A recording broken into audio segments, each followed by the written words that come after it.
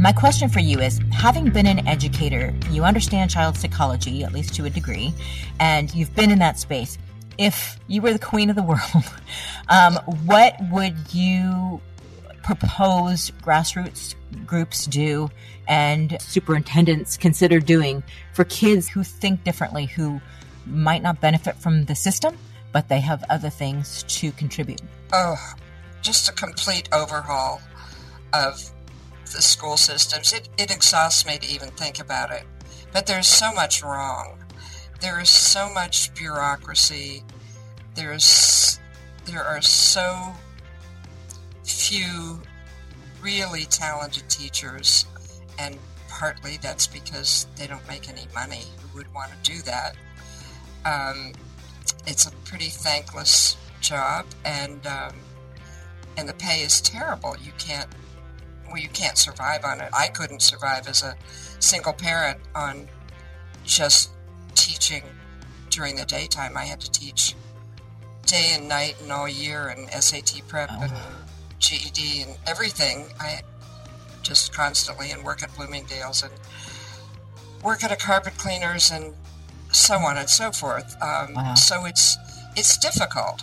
So that's one thing, if teachers could be paid. Another thing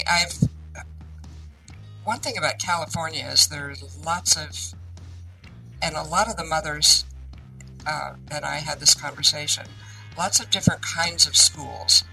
And so researching to find good schools that might help in certain situations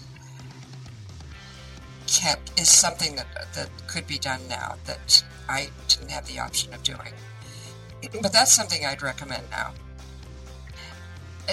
But yes, it's difficult because the things that these kids all had in common was their super high energy. Mm-hmm. And that, once that gets to the stage, that's what makes them superstars.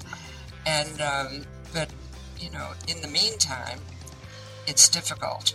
And the other thing they had in common was this common age of 12, when they all discovered that this is what I will be, this is what I am, and there's no changing it.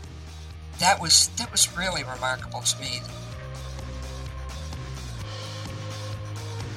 Join me, Chris Kosach, for a conversation you just won't get anywhere else on text, prose, and rock and roll.